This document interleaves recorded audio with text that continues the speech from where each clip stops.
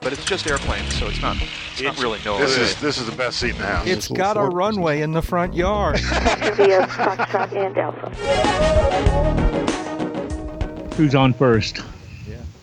I don't know. Tell me again why we're doing this. Force of habit. Oh, that one. Yeah. Because we are nice guys and we like to keep our fans happy. That's right. Speaking of nice... Make up your mind, man. Yeah, I know, right?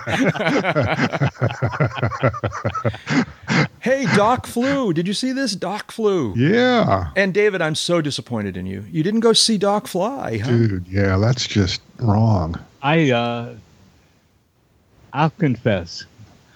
I flipped a coin between getting farther behind on work that has to be done before I leave. I know. And going down there and seeing it and taking my cameras. But for an 8 or 9 minute flight that was an hour and a half late happening, I don't regret missing it because the videos are almost as good as being there. Oh, I'm sure. Well, yeah, almost as good. You can probably see it better, that's for sure. For anybody who's not tuned in here, Doc is the now second airworthy B-29 World War II era bomber that has been in restoration for a couple of years, 2, 3, 4, 5 years now.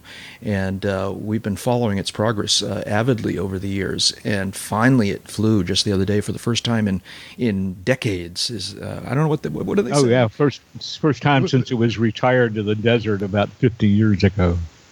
Yeah. And it's been 16 years from when they drug it. I mean, literally drug it out of a gunnery range in California and disassembled it and put it on a truck and brought it here. And it's been a long and slow but tenacious rebuild all those years. Mm-hmm. And big hats off to Doc's friends, the outfit that spark plugged this, and Tony Mazzolini, sorry, Tony, the guy that acquired the 29 and drug it out of literally drug it out of the desert. They hooked up earth-moving equipment to move it because it had been sitting in one space so long it had sunk into the dirt. Really? And they had to dig out and around the tires and put wood down and put this big equipment to drag it, and got it to where they could disassemble it. It was all shot up and corroded. It had been used as a target for live fire exercises for years, and had jackrabbits living in it, and I hear a nightclub for mice. How does that work? How does that, when these things are targets, are they flying targets or are they just on the ground? No, they were just on the ground. Okay, all right. So what you're telling me is a bunch of trainee Air Force pilots can't shoot. I think it was the Navy. Oh. Ooh. Okay. It was on a Navy range. Ooh. All right. Well, David can say bad things about the Navy if he wants to. I'm not going to get into inter-service rivalries. I know, right? Yeah. So the restoration took a long, long time. Can you say off the top of your head what the notable challenges of the restoration were? The engines were a big deal, weren't they? The engines were a huge deal because the original engines are patently not available. The Fifi, the one that the first one flying that belongs to the Commemorative Air Force, when they had to rebuild the engines on it, they changed it to a different version that a little lower horsepower, a little less complicated, and a lot more reliable. Corrosion was a huge issue in the areas that hadn't been punctured by machine gun and cannon fire, because the 29 was only expected to live about 500 hours total. Right. So they didn't use alloys in it designed to stand up to years of exposure, weather, environmental conditions, and such. So there was a lot of work done to replace corroded metal, to replace shot up metal. They completely rebuilt the nose section with that big greenhouse of clear plexiglass, I think it was in that case. I'm not sure. They'd use something else today, but and a lady who helped build it originally was on hand to help them restore that nose cone, because that's the area she worked on at Boeing Wichita line between 43 and 45 as a teenager. Wow. And she was back. She was there for the flight yesterday. I'm sure that gave her even bigger chills than the people that worked on it. Several friends of mine worked on it. They had to rewire it, new tires, wheels, brakes. The engines took a huge fundraising effort, and they slowly got those lined up and in place. And I think they did the first engine start about a year and a half ago. Yeah. Then it was engine starts. Then it was to get permission to taxi on the apron there at McConnell Air Force Base. They're located on the west side where there's private businesses on what used to be Boeing military. And then they got their airworthiness certificate several weeks ago. They did their taxi test. And yesterday they put air underneath the tires. And then had an engine warning and cut the flight short and did a short pattern and had it back on the ground. But it flew, it handled, it was a success.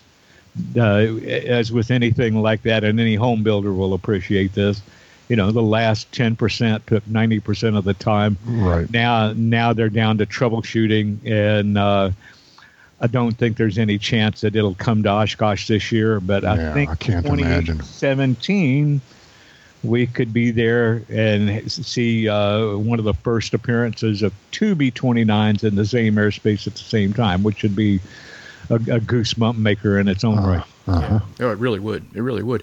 I hadn't heard about that engine warning. What was the nature of that? I don't have any details on that. It wasn't shown up. I don't know if it was.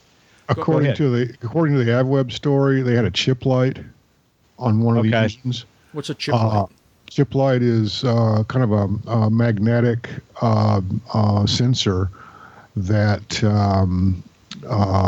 illuminates a light in the cockpit if the sensor detects any metal in its area. Oh, okay.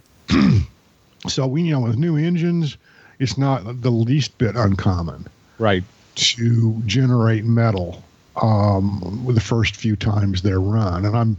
And I can't speak for the operators of this particular airplane, but I'm pretty sure that's what happened. Mm-hmm. Yeah. So big. But they'll get the oil out of it. They'll check that chip detector, find out what was on it. As long as there are no part numbers showing in the oil filters, they're good. Yeah.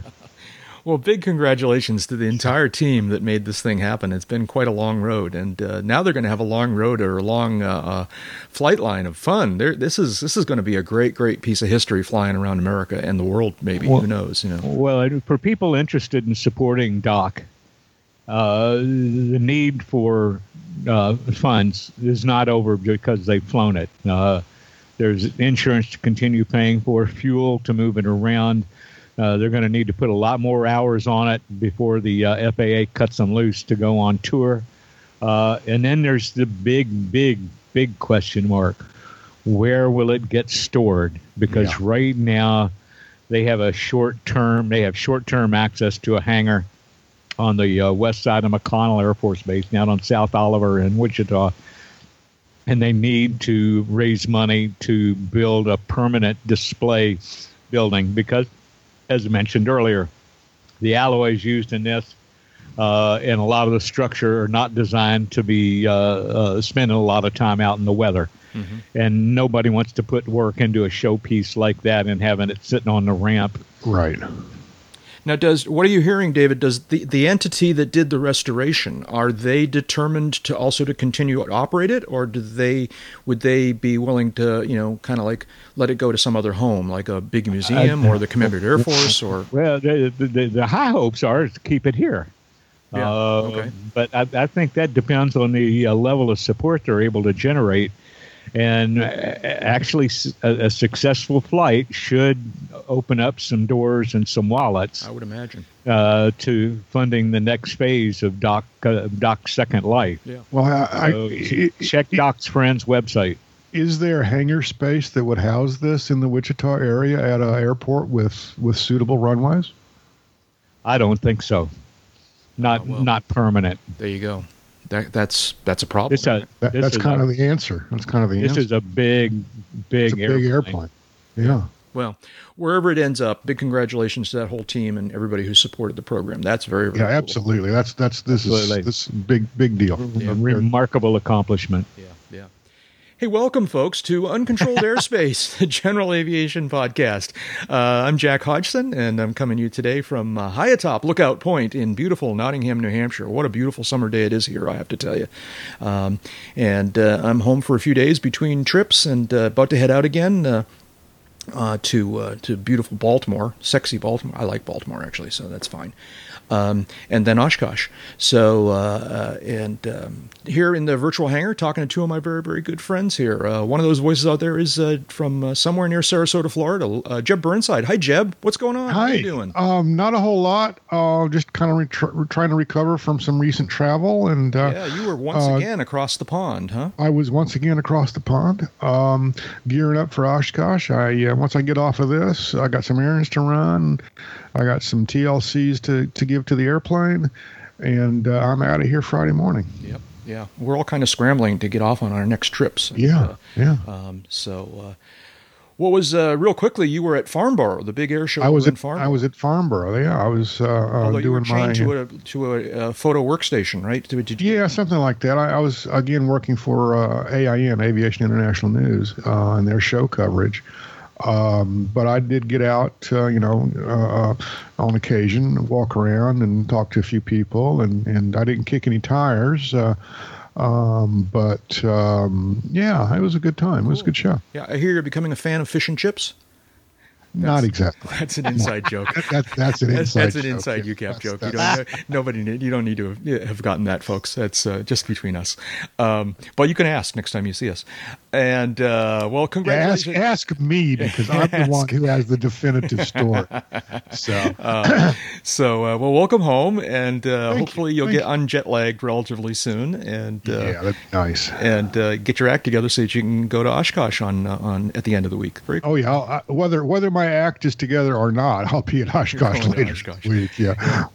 And my other good friend here in the virtual hangar is from the air capital of the world, Wichita, Kansas, home of Doc the Flying B-29, is Dave Higdon. Hi, David. How are you doing? Doing wonderful. It's been a jamming couple of weeks, trying to create a little window for myself so that I'm not behind when I return from Oshkosh. But I'm like Jeb. I'm getting ready to pack up and head to Wisconsin on Friday morning, and hope to roll in there about 7 or 8 o'clock Friday evening. Yeah. So we're going to talk in a few minutes about our expectations for this year's Oshkosh Air Venture, but we'll come back to that in a few minutes. Big news. I mean, I think here's what I want to say. I want to say a miracle happened. A miracle happened. All right. A double miracle. All right. The first part of the miracle is that Congress passed an FAA budget this past week, I guess. Right. For more than 3 months. Yeah. And right. And not just a continuing thing, like a budget that will last for a year or so. Right. Is that how long does it go for? Something 17? Through 17. I don't know if it's through calendar 17 or fiscal 17. We're fiscal 17. Yeah, okay, fiscal 17. So September 30 of 17. Yeah. So it's always big news when Congress actually manages to pass a full-blown FAA budget. But more exciting to many of us is that this FAA budget, including a requirement that the FAA implement what we call third-class medical reform. And that's pretty cool, I think, anyways. That's a big deal. Yeah. It's a very big huge deal. Yeah. So finally, the FAA, and it's not automatic, as I understand. Well, first of all, has this budget been signed by the president? I've lost track of this. Yes, Friday. It was signed by the president. Okay. Yes. So the legislation that makes up the budget doesn't automatically put third-class medical reform into place. What it, as I understand it, and correct me if I'm wrong, it instructs the FAA to get this done by some date in the near future. Is that right? They have a year to develop regulations to implement the new statute. They really have a whole year? I Yeah. didn't realize it was that long. I thought it was like 6 months or 4 months or something. Well, there's a hook on that 12 months that Congress gave them. which is if the FAA has not published, final rules implementing this, all of us that are affected by it get to fly as if they had anyway after that year. Right. So the Congress kind of put a little more squeeze on them than they have with other issues in the past by saying you either get these rules done and published within 12 months or they go into effect without you. Mm-hmm. Yep. Now, can you tell us a little bit about the nature of the reform? Exactly how will, quote unquote, third class medical change from the way it is? I mean, is it just gone, or is it all kinds of airplanes? Is there a weight limit? How is that going to work? There's Yes. okay. Let's start at the ground floor here. This is good for day VFR, night IFR, for a pilot and up to 5 passengers, so up to 6-seat airplane, up to 6,000 pounds gross weight, and for flight up to 17,999 feet. So it covers that. You can, if you've had a medical effective in the last 10 years, since the enactment, not from when the rules go into effect, but from the passage or the signature on Friday. If you had a medical in effect within 10 years of that, you're covered. You do have to see a doctor. I think it's every 4 years. You have to take an online course and sign yourself off every couple of years. There's a list of conditions that the FAA wants the doctors to check and sign off on, and you cover yourself with a logbook entry, basically, saying that I saw the doctor, he asked all the right questions. The doctor does not have to report this stuff to the FAA. It's all down to self-reporting at that point. And there is a list with multiple conditions that are disqualifying or will require a special issuance. You mean the FAA listens to UCAP and they put together a list? They put together a list. Congress put together. Congress put together this list. So let me go back and just make sure I understand this. So the if you've had a medical in the last 10 years thing is as of the signing of the bill. It's not as of the implementation of the. As of the signing of the bill. Okay. And then the see a doctor every 4 years thing is basically see your personal doctor who Correct. Generally judges that you're healthy enough to drive a car, which is to say an airplane. Yes? Right. Yes. Okay. All right. But then you say there are some disqualifying things. How will they be self-certified disqualifications, or how will that work? Do you know? That's what you're supposed to do. Okay. So you're supposed to self-certify that you haven't rung any of those bells. Well, That's right. There's 4 items on that list that require one time, as opposed to every time you renew your medical, one-time special issuance. Cardiovascular, in other words, if you've got any heart disease or you've had open heart surgery or something like that. Neurological disorders, epilepsy, unexplained loss of consciousness. Okay. Mental health, a very broad category. Actually, the mental health is broken into 2 bullets. So there's basically 3. There's cardiovascular, neurological, and mental/emotional health. Anything in those 3 broad areas, and there's some details on breaking down in those broad areas. Anything within those 3 broad areas, you have to get a special issuance, a one-time special issuance. Okay. And you're done. Yeah. Very, very cool. So, very cool. Well, this whole thing's great. And obviously we're going to talk about it a lot more as time goes on to make sure that we understand it and that it meets our needs and whatnot. But credit where credit is due. Congress did their thing here, and that was good. This is... Well, there's a lot of people that get a lot of credit for this. First of all, the government relations staffs at AOPA and EAA, perhaps not even necessarily in that order, but those people deserve a great deal of credit for sticking with this and ramming this. Well, I won't say ramming this through. Nothing gets rammed through Congress these days, but sticking with this and making it work. Obviously, Senator Inhofe, lion's share of the credit also.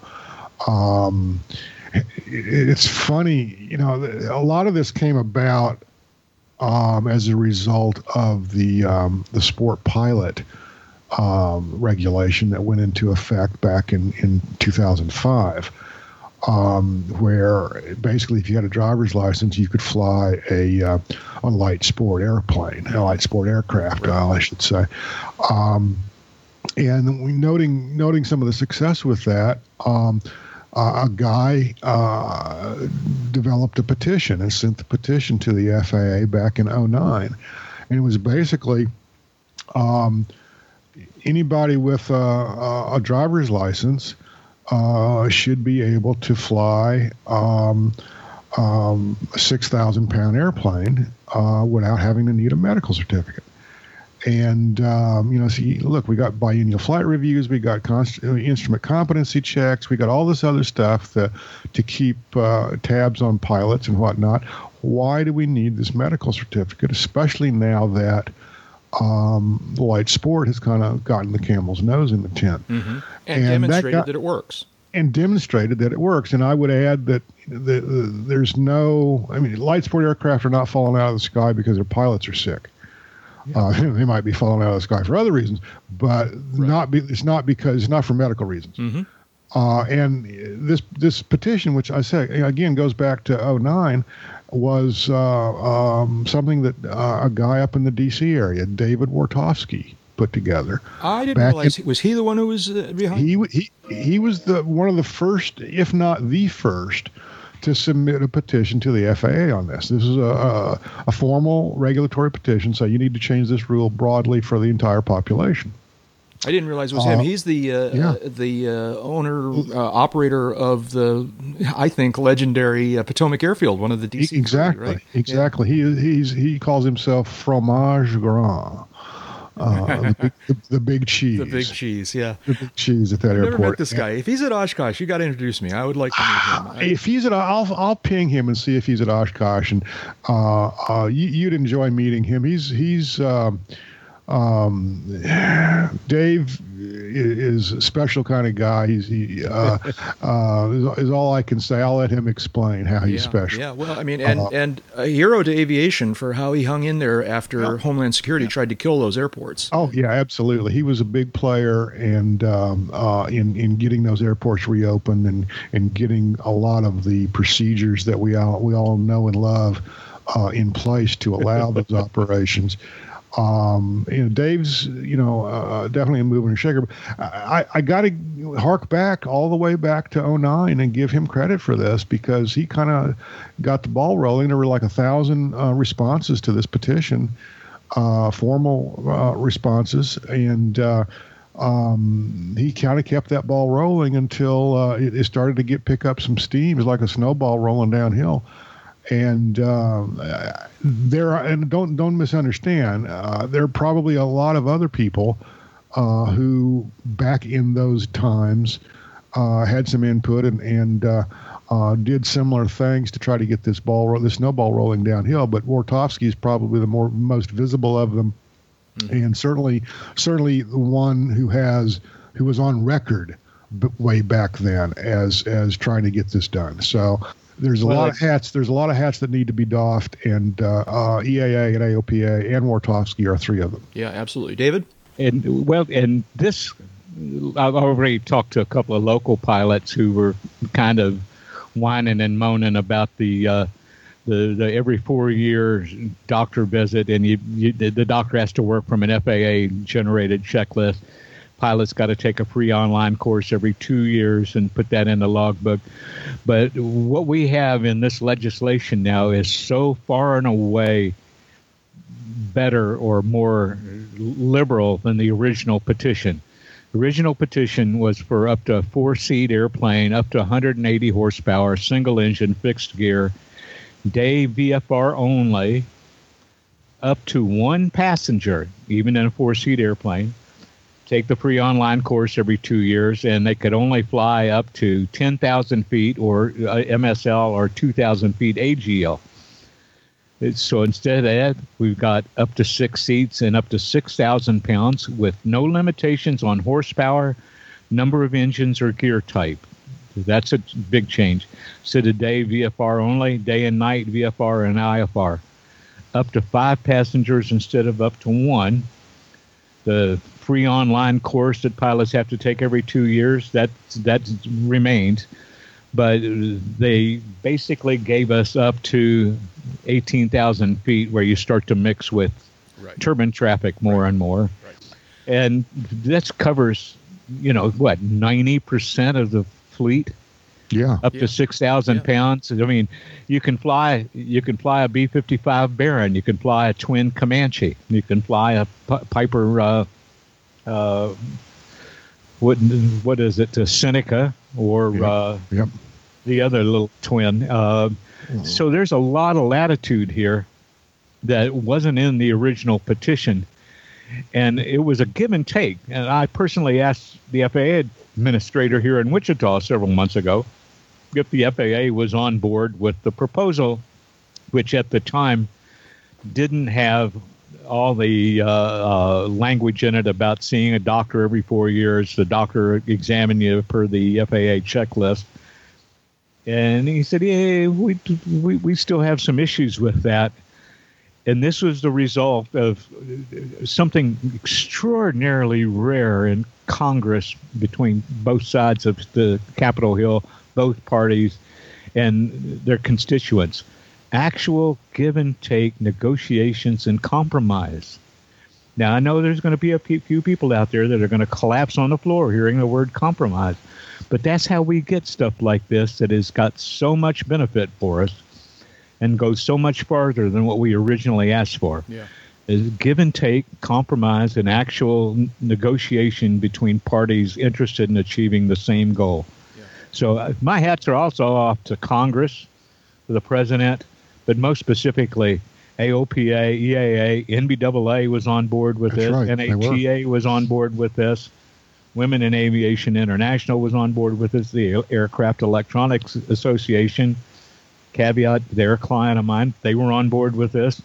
I think the only pushback that we saw at an institutional level came last year from the Airline Pilots Association. The Airlines for America were never really interested and didn't really seem to care, and they were like, no, we don't think that's good. But the Airline Pilots Association basically stepped on a very intimate appendage last year when they came out against this in a big way. Yeah, an appendage of their own. They appendage of their own, yes. Yeah. And their own members pushed back, along with all the other pilot unions in the airline industry, also pushed back and said, no, we need this. Right. So obviously there was a very broad base of support for this, and that's kind of satisfying as well. We need to move on here, but I do want to clarify one thing that I'm a little confused by based on what I thought I heard you say, David, and Jeb, jump in here too. Day versus night, VFR versus IFR. So all of the above is allowed. Okay, so there's no distinction like you can only fly IFR at night or something like that. No. Day and night, IFR and VFR. Okay. Yep, appropriate to the ratings you hold. Yeah. Okay. All right. Yeah, if you're instrument rated and your night current, night IFR is cool without a medical certificate. So all of the pilot qualification rules still apply. You don't magically get an instrument rating because you don't now need a medical. Right. Understood. But we need to slide one last sentence in here. Okay. If you've never held a pilot's license, if you've never held a medical certificate, you're still going to have to go to an aviation medical examiner once. You need to have had at least one third class medical in your life, or within the last 10 years. Within the last 10 years, but if you're new coming into this, you only have to do that once. Yeah. Okay. Very cool. Very cool. Obviously, we're going to make sure this happens, or we're going to do our little part, play our little part in making sure this happens. But this is great progress. Yes, it is. As Yes, we it is. mentioned earlier, we're all Oshkosh bound later in the week or a little bit after that. Unfortunately, my work is going to keep me away from the first few days of Oshkosh, but I'll be catching up with you guys mid-show, and that'll be cool. But Oshkosh 16, Osh 16, AirVenture 2016 is getting ready to start. I know there's a lot of people out there already doing their thing. A lot of people in the campground already. Our pals at Camp Bacon are already set up and having campfires and a good old time, as I understand it. And Bacon. And so things are underway out there. The webcams are up and running. Live ATC is already rebroadcasting the radio, such as it is. It's a little quiet right now, but that's already up and running, as I understand it. So Osh 16 is happening. What are we looking forward to? We've sort of talked a little bit about this off and on over the last few months, but let's kind of recap some of the things that are going to happen at Osh 16 this year that we're looking forward to. I can start if need be, but one of you guys want to jump in with something that you're looking forward to? I'm particularly looking forward to seeing the snowbirds fly. The Canadian snowbirds, and I'm pretty sure this is still on the schedule, are going to fly during closing weekend of AirVenture. And if you've never seen the Canadian snowbirds fly, you've missed out, because it's just it's not the same kind of, big thunder, boom, boom, F-16 or it's kind of F-18 kind of thing that you see from the Blue Angels and whatnot. But they fly more modest jets, but they fly more of them. There's like 8 of them, I think, or something like that. And they just do a beautiful show with different colored smoke. I don't know why that thrills me, but it does. It's just a really nice show from my recollection of seeing it numerous times, but a long time ago. And haven't had an opportunity to see the snowbirds in quite some time. Very, very excited by that. That's going to be very, very cool. So if you're planning to be there in Oshkosh the closing weekend, make sure that's on your schedule. I would imagine it'll be late in the afternoon, probably end of the air show kind of thing. But Canadian snowbirds, I'm looking forward to that. How about you guys? Go ahead, Dave. No, go, Jed. No, you go. The Martin Mars. That's the big amphib? It's not an amphib. It's a flying boat. Flying boat. Flying boat. Yeah. There were only like a handful of these made. There's only a smaller handful that are still flying. Actually, this is the last one of its kind. Let me correct that. Will be at the seaplane base and giving rides, not coincidentally. I know someone who managed to finagle a ride on it later in the week. That's going to be a big deal. I want to get out there to see that. I might have to get a boat, to go, because they're not going to pull it up to shore. Right. Yeah. But it'll be in the lake. I guess it's Lake Winnebago, and it'll be operating. Okay, I guess they'll make a low pass or two down the runway. I would hope. But it's in service as a water bomber, and they're going to bring it to Oshkosh this year. So I'm kind of looking forward to that. Snowbirds, as was mentioned. There's all kinds of stuff going on. Let's see what else. Dave, go. Yeah. I'm looking forward to both the night air shows. Since I'm living on the field this year, I expect to have a better seat, particularly for the one on Wednesday night, where I'm looking forward to attending a little private soiree on the east side of the 1836 and watching the fireworks show from over there, meeting some friends. I'm looking forward to attending some builders workshops. I got some jobs to do. We will have, I believe the Thunderbirds are back this year. Is that the case? I don't know. They've got their pictures on it. They got the picture there. I don't think they got the picture there, but I don't think perhaps one or two of them are going to put in an appearance. I don't know. Yeah. I'm probably wrong on that. Yeah. David. So Jeb and I changed our the way we attended Oshkosh. We made a change to our appearance, or if you want, attendance at AirVenture last year when Jeb and I went freelance. We no longer worked for the newspaper, and we were kind of on our own. This is going to be your first year as a freelancer, so to speak. In a long time. In a long, long time. That's right. You were originally. Are you looking forward to that, David? Being footloose and fancy free? Words cannot express Yeah, how much I'm looking forward to having work that gets me back outside, lets me spend the majority of my time out talking to people and attending press conferences and touring the grounds and copping a few photographs. I've got enough story assignments to and other work lined up that basically is going to make the lack of the newspaper job a non-issue. Mm-hmm. Yeah. And I'm really looking forward to it. I immensely enjoyed my years working for the show daily, and was already planning on 2015 being my last year because that was my 20th. Mm-hmm. Yeah. I started on it in '94 when Tom Poberezny first contracted with Dave and Lou Scalaire to bring back a daily, and was fortunate enough to be invited in as one of the photographers when EAA brought it in-house, and loved doing that for about 15 years, and then they promoted me to managing editor, and 6 years of that was enough. Yeah. I was planning on leaving as far back as April of last year, and that wish has come true, and now I've got work lined up. I'm going to be in Camp Bacon with a lot of our other friends. I got some workshops that I want to attend for my project. Got a lot of press conferences to attend for the pay-in work that is on my agenda. But mostly I'm just looking forward to being back there and more footloose and fancy-free than I have been since the early 90s. Yeah. Yeah, baby. Yeah. I'm guessing that I can speak for Jeb, too, when I say that I, too, am very, very proud of and enjoyed my years working for the newspaper. Oh, yeah. It's, there's I did some work that I'm very, very proud of there and made some friends and saw the show in a particular way.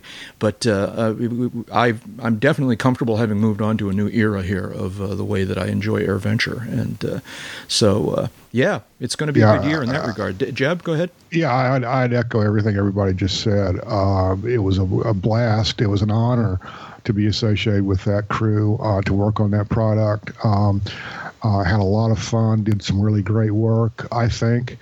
I look back on it fondly, and I look forward to a different kind of participation at AirVenture. And I know, Jeb, you, like me, all right, I watched, all right, you really enjoyed just hanging out in Camp Bacon each morning, all right, last year. What a pleasant thing it is to just kind of like, and enjoy the show and then go off and do your thing. And that's going to be good. Yeah. Another thing, looking forward to this year, we heard from our good friend Charlie Becker at EAA, who is involved with many things at EAA and AirVenture, but in particular is involved with the 1 Week Wonder project, which was the aircraft that they built from scratch during the week 2 summers ago. And a lot of people already know this story, but so as we were all helping to build this airplane, many of us were popping rivets in this thing, and then we had an opportunity to use a Sharpie to sign next to our rivet on the aluminum, and the airplane ended up covered with all these signatures. All right, it was really quite spectacular and quite cool that they had all these signatures on it, and it put a little crimp in their plan to put a traditional paint job on this airplane. And so they've spent the last 2 years trying to figure out how to preserve the signatures while giving it a paint job that would both look a little nicer and protect the aircraft. And we heard from Charlie a few weeks ago that sadly they have discovered that they are not going to be able to preserve all of these signatures, particularly the ones on the exterior of the airplane, with the fact that as time they're fading and just washing the airplane is causing them to go away, and minor fuel spills causes them to dissolve away. They finally kind of accepted the reality that they can't preserve all these signatures, and so they're going to do a traditional paint job on this airplane. They have, though, come up with an interesting new program for all of us who signed it and want our signatures to be preserved for posterity. And so anyone who popped a rivet and signed the airplane is invited to come to, I believe it's in the member service center there at the show Crossroads there on the center taxiway, and you will be able to go in there. As I understand it, I haven't seen the exact details, but something along the lines of go in there during the show. You'll be able to electronically sign a logbook, all right, and not just type your name, but apparently sign your name, as I understand it. I hope that's the way they do it. And your signature will be preserved and presented in some fashion so that that you have a record that you were involved. And then they're going to put a traditional. Apparently, David, you were saying that they're going to put the original winning paint job. They did a contest where we all voted for our favorite paint job. What were you saying, David? Yeah, our old friend Craig Barnett, scheme designers, he created 10 designs for the little airplane, and the members voted on which design they preferred, and the winning design is going to be applied as a permanent paint job.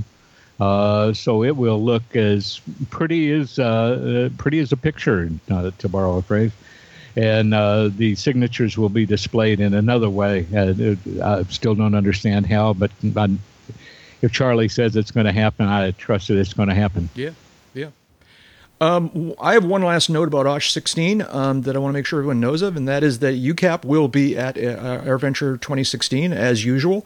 We will be producing 2 full-blown episodes, one at the beginning of the week and one on Sunday morning, and then we'll be doing our shorter daily episodes each day throughout the week. So stay in tune with either the Uncontrolled Airspace website or your regular RSS feed, and you'll be notified of just a slew of episodes that we're going to do over the 8 or 9 or so days that UCAP is at AirVenture 2016. We are also doing the annual edition of our now legendary, I think, that's what I'm saying, that's my story, I'm sticking to it, tie-down party on Thursday afternoon at AirVenture, just outside the airport grounds. If you are a UCAP listener, you are invited to come and join us and have an adult beverage or a soft drink and some junky snack food, and just kind of join us and enjoy watching the airplanes in the sky and meeting other listeners, and we would love to meet you. And so that's Thursday evening, actually, from 6 p.m. until whenever. It will be in the same place it's been for years now, just outside of the Northwest Gate. I like to call it the Super 8 Gate. Others might call it the Friar Tuck's Gate, but it's that Northwest Pedestrian Gate that you get to on the corner there of the North 40. There is a shuttle bus that you can take that comes from the North 40 registration area, and it will take you and drop you right off at that gate. And come and join us from 6 p.m. that afternoon and say hi. And I expect a good time will be had by all. Bring your NOTAM. Bring it if you must. That's right. Some people seem to like that. I'm very glad to do it. It seems a little odd that they want us to sign their NOTAM, but we will do that, absolutely. Or we'll sign your shirt or your... My NOTAM, even though I'm driving in, my NOTAM came in the mail a couple of weeks ago, and sit down and went through it to look at... compare it to last year, and it doesn't seem to be much in the way of major changes, no major changes. But if you've not done it before, you need the NOTAM, because that's the only way to play safe. The procedures there are unlike any other place that you go to fly into an air show. So. Any other thoughts on OSH 16? We're kind of on a restricted schedule this week, or this episode, but so we got to kind of move things along here. But any other final thoughts on what you're expecting for OSH 16? The only thing I would, going back to the NOTAM, is for the love of God, people, if you're flying yourself in, get the NOTAM, read the NOTAM, fly the NOTAM. Absolutely. There you go, and you can get it live online. So that's right. It's a free download. It's probably too late to have one mailed to you, but it's a free download. Print it out, put it on your iPad. Come on down. Yep. And review it before you start the engine at your departure field. Yeah. Well, it's not that there's going to be a quiz, but there will be a test. Uncontrolled Airspace, the General Aviation Podcast. Very nice, very nice. Is on the air with us Monday night at 6 after the air show. You are correct, sir. Get that? Yeah. And Sunday morning at 10 while the departure conga line forms. You cannot use that first taxiway. No. Tune into EAA Radio Monday night at 6 and Sunday morning at 10 for the radio broadcasting version of the Uncontrolled Airspace General Aviation Podcast. I think it's cooler than Owl Snot, man. Pretend I didn't talk about that. Shout-outs. What do we got here? Let's see now. Who wants to go here? There's a couple things on this list, or anything else that might have come to mind. Anybody? Boing, boing, boing, Yeah. boing. I used my shout out already, so I'm going to let you guys go first. I'll do a quick one. Yeah. Today is the 95th birthday of what can truly be called an American hero, John Glenn. John Glenn, happy birthday, Senator. John was the first of the Mercury astronauts to actually fly an orbital flight instead of a suborbital flight. Flew 3 times around the world on that mission and went back into space years later at an advanced age as a senator who flew on the space shuttle. And in honor of Senator Glenn, astronaut Glenn, pilot Glenn's stellar career, an airport in Ohio was renamed for him a week and a half ago, 2 weeks ago. Mm-hmm. And our hats off to Senator Glenn. He was a Marine Corps aviator. I think he did an episode of What's My Line live on TV before he joined the Mercury program. Really? Yep, he flew the STS-95 shuttle mission, Mercury Atlas 6 mission, was on TV as a contestant on a game show. Before that, served with distinction in the U.S. Senate from Ohio, and now I believe it's the Columbus Airport that's named after him. Mm-hmm. And well deserved, in my opinion. Yeah, so yeah. Happy birthday, Senator. Absolutely. Long overdue, I would add. Yeah. The naming of the airport for sure. Right. He was not only the first to orbit first American to orbit the Earth, but wasn't he the oldest to ever orbit the Earth? Because he went up on that shuttle mission, and at the time, I think he was the oldest. I don't know whether there have been. I I believe that's true. Yeah, I think that's probably right. Yeah. And so, He was in his 70s. Yeah. So he went to this. Did he just go on a shuttle ride, or did he go to the space station? I think he went on a shuttle ride. He was a shuttle. Call it a ride. Shuttle, That's not. Yeah, I shouldn't minimize it like that. But yeah. Yeah. He was on the shuttle for a full mission. Whether they stopped at the International Space Station, I don't know. Well, it's too bad we don't have a device. I know. It's incredibly awkward these days to get in. Shuttle mission. That device should be connected to some network that's just filled with information. Yeah. STS-95 was the shuttle mission. There you go. And when does it go into details? The 9-day mission supported a variety of research, including the deployment of a Spartan solar observing satellite. Let's see now. I'm just kind of trying to summarize this off the top of my head. Became on October 29, 1998, the first American to orbit the Earth, made history again. John Glenn became the oldest man to fly in space by serving as a payload specialist aboard STS-95, aboard the Space Shuttle Discovery. So, congratulations, John Glenn. Yeah. Other shout-outs. Jeb, you got anything? I had one. Let's see. Oh, yeah. Not that it's as big a deal as having an airport named after you, but Boeing, we all know and love, celebrating its 100th anniversary this month, which is kind of a big deal for them, certainly, but probably for Airbus also. But just thought that was a kind of a neat thing. I don't know. Cessna can't say that. I don't think Beechcraft can say that. Maybe some other companies involved in aerospace can say that, but that's a deal. No, that's definitely a deal. Made a difference. Made a huge impact and contribution to aviation over the years, and still do for sure. Still do. Yeah. So, is that it? Fork time? Yeah, I think since you're in such a rush, yeah. If we all want to get on the road on time, it's probably a good idea to stop now. You can make fun, but people will thank me. You watch. They'll sign your note. That's right. There we go. Hey, thank you, boys. It's always fun. I really appreciate you spending some time with me this morning. Dave Higdon is an aviation photographer, an aviation journalist, and the U.S. editor for London's Ab Buyer magazine. What is it you're so frantically working on, Dave? Or is there anything that's coming out recently that you worked on like 2 months ago? What's going on? Well, let me see. The Avbuyer International, Avbuyer, I've been running a series of stories on flying in the international environment. There's one in the July issue. I've got one headed to the August issue. I don't know how much longer we're going to do this because there's like 154 nations on the globe. I don't think the series is going to last quite that long, but plugging away for avionics news. But you're a freelancer, so you like the job security idea, right? You know, it's like we just keep doing. I love the job security idea. That's right. I'm sorry, you were saying?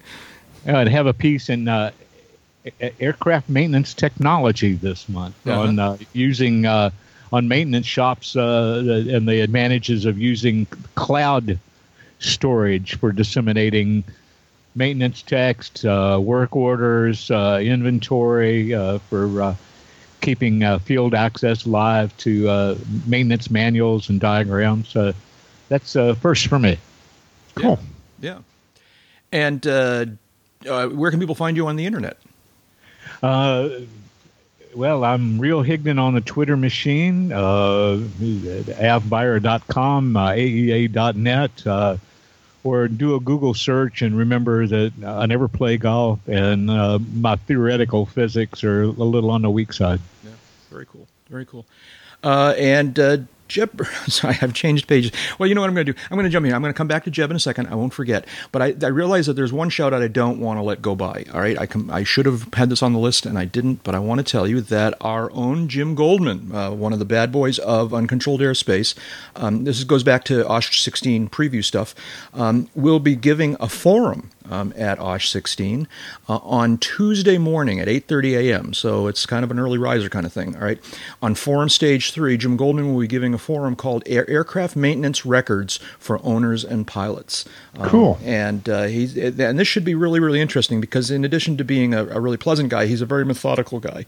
And so I'm sure his advice on aircraft maintenance records is going to be pretty interesting and pretty detailed and pretty well spoken. So if you are an owner or a pilot who's concerned with this kind of thing, Tuesday morning, 8:30 a.m., Forum Stage 3. Jim Goldman, 8:30? Yeah, I know. Oh, my God, that's early. Yeah, I know. Well, you're in the campground this year, David. You're always up early. You're one of the earliest guys who's up at the whole field. I've been watching. That's when he's working. Yeah, well... Yeah, but actually, I've got a couple of 7:30 breakfasts already lined up. So. There you go. So, anyways, check out Jim's thing.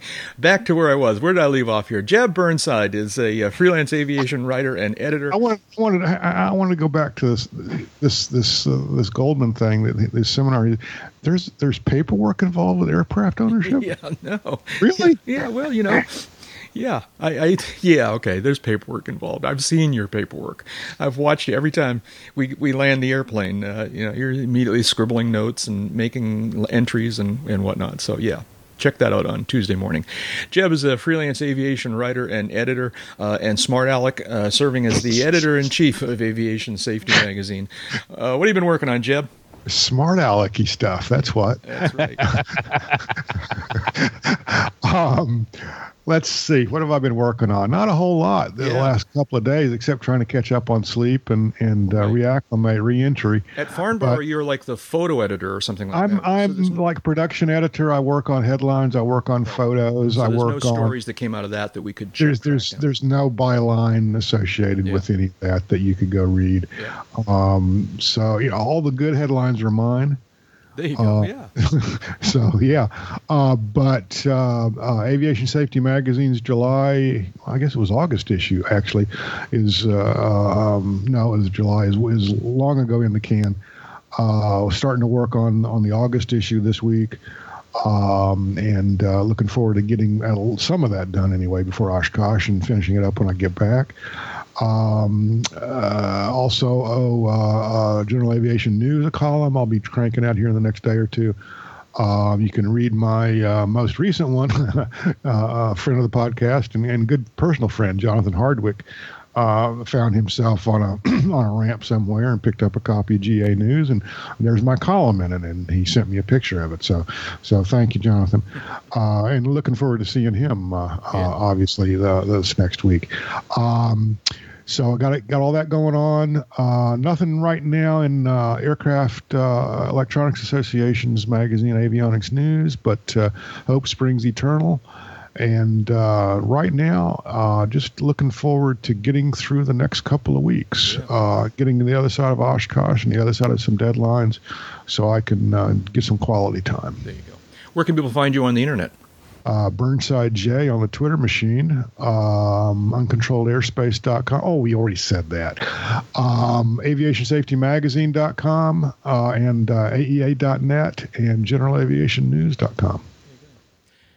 And I'm Jack Hodgson. I'm a private pilot, a freelance writer, and a new media producer. You can follow me at twitter.com/Jack Hodgson, and you can also learn more than you really ever wanted to know about me at jackhodgson.com and aroundthefield.net. Big thanks for all their help in the past, and especially in the next couple of weeks. Jeff Ward is going to be a big help, and Jim Goldman are going to be a big help for us at Oshkosh this summer. Jeff is, of course, a big help with us in the show notes and in the forums.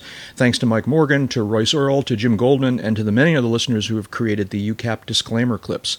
Big thanks to Mike Morgan for his help with a lot of the promo audio things that he's done for us over the years, and for the help that he is going to give us at Oshkosh.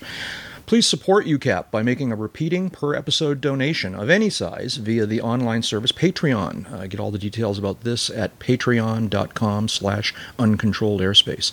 And while you're at it, go into iTunes and give us a review and some stars. It really does help get the word out about the podcast. Please follow us on Twitter at twitter.com/Class G Airspace. That's class, the letter G, airspace, all one word. You never know what might turn up there, and there'll be a lot of stuff posted from Oshkosh on that Twitter feed.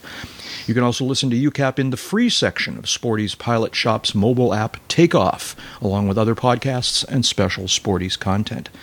Get your UCAP hats, shirts, and other cool gear at the UCAP swag shop at uncontrolledairspace.com/store. And don't forget, you can check out the rest of the UCAP website, 10 years worth of UCAP show notes and episode downloads. And last but not least, chat with us directly and with many of your fellow listeners in the Uncontrolled Airspace forums. All of that is at uncontrolledairspace.com. David, was there something you were going to tell us? Well, just think. Fly yourself to Oshkosh and back takes nothing away from your life, because, as you know, this time spent flying is not subtracted from your lifespan. See you in Wisconsin. And that's enough talking. Let's go flying. Yes, indeed. We'll see you in Oshkosh.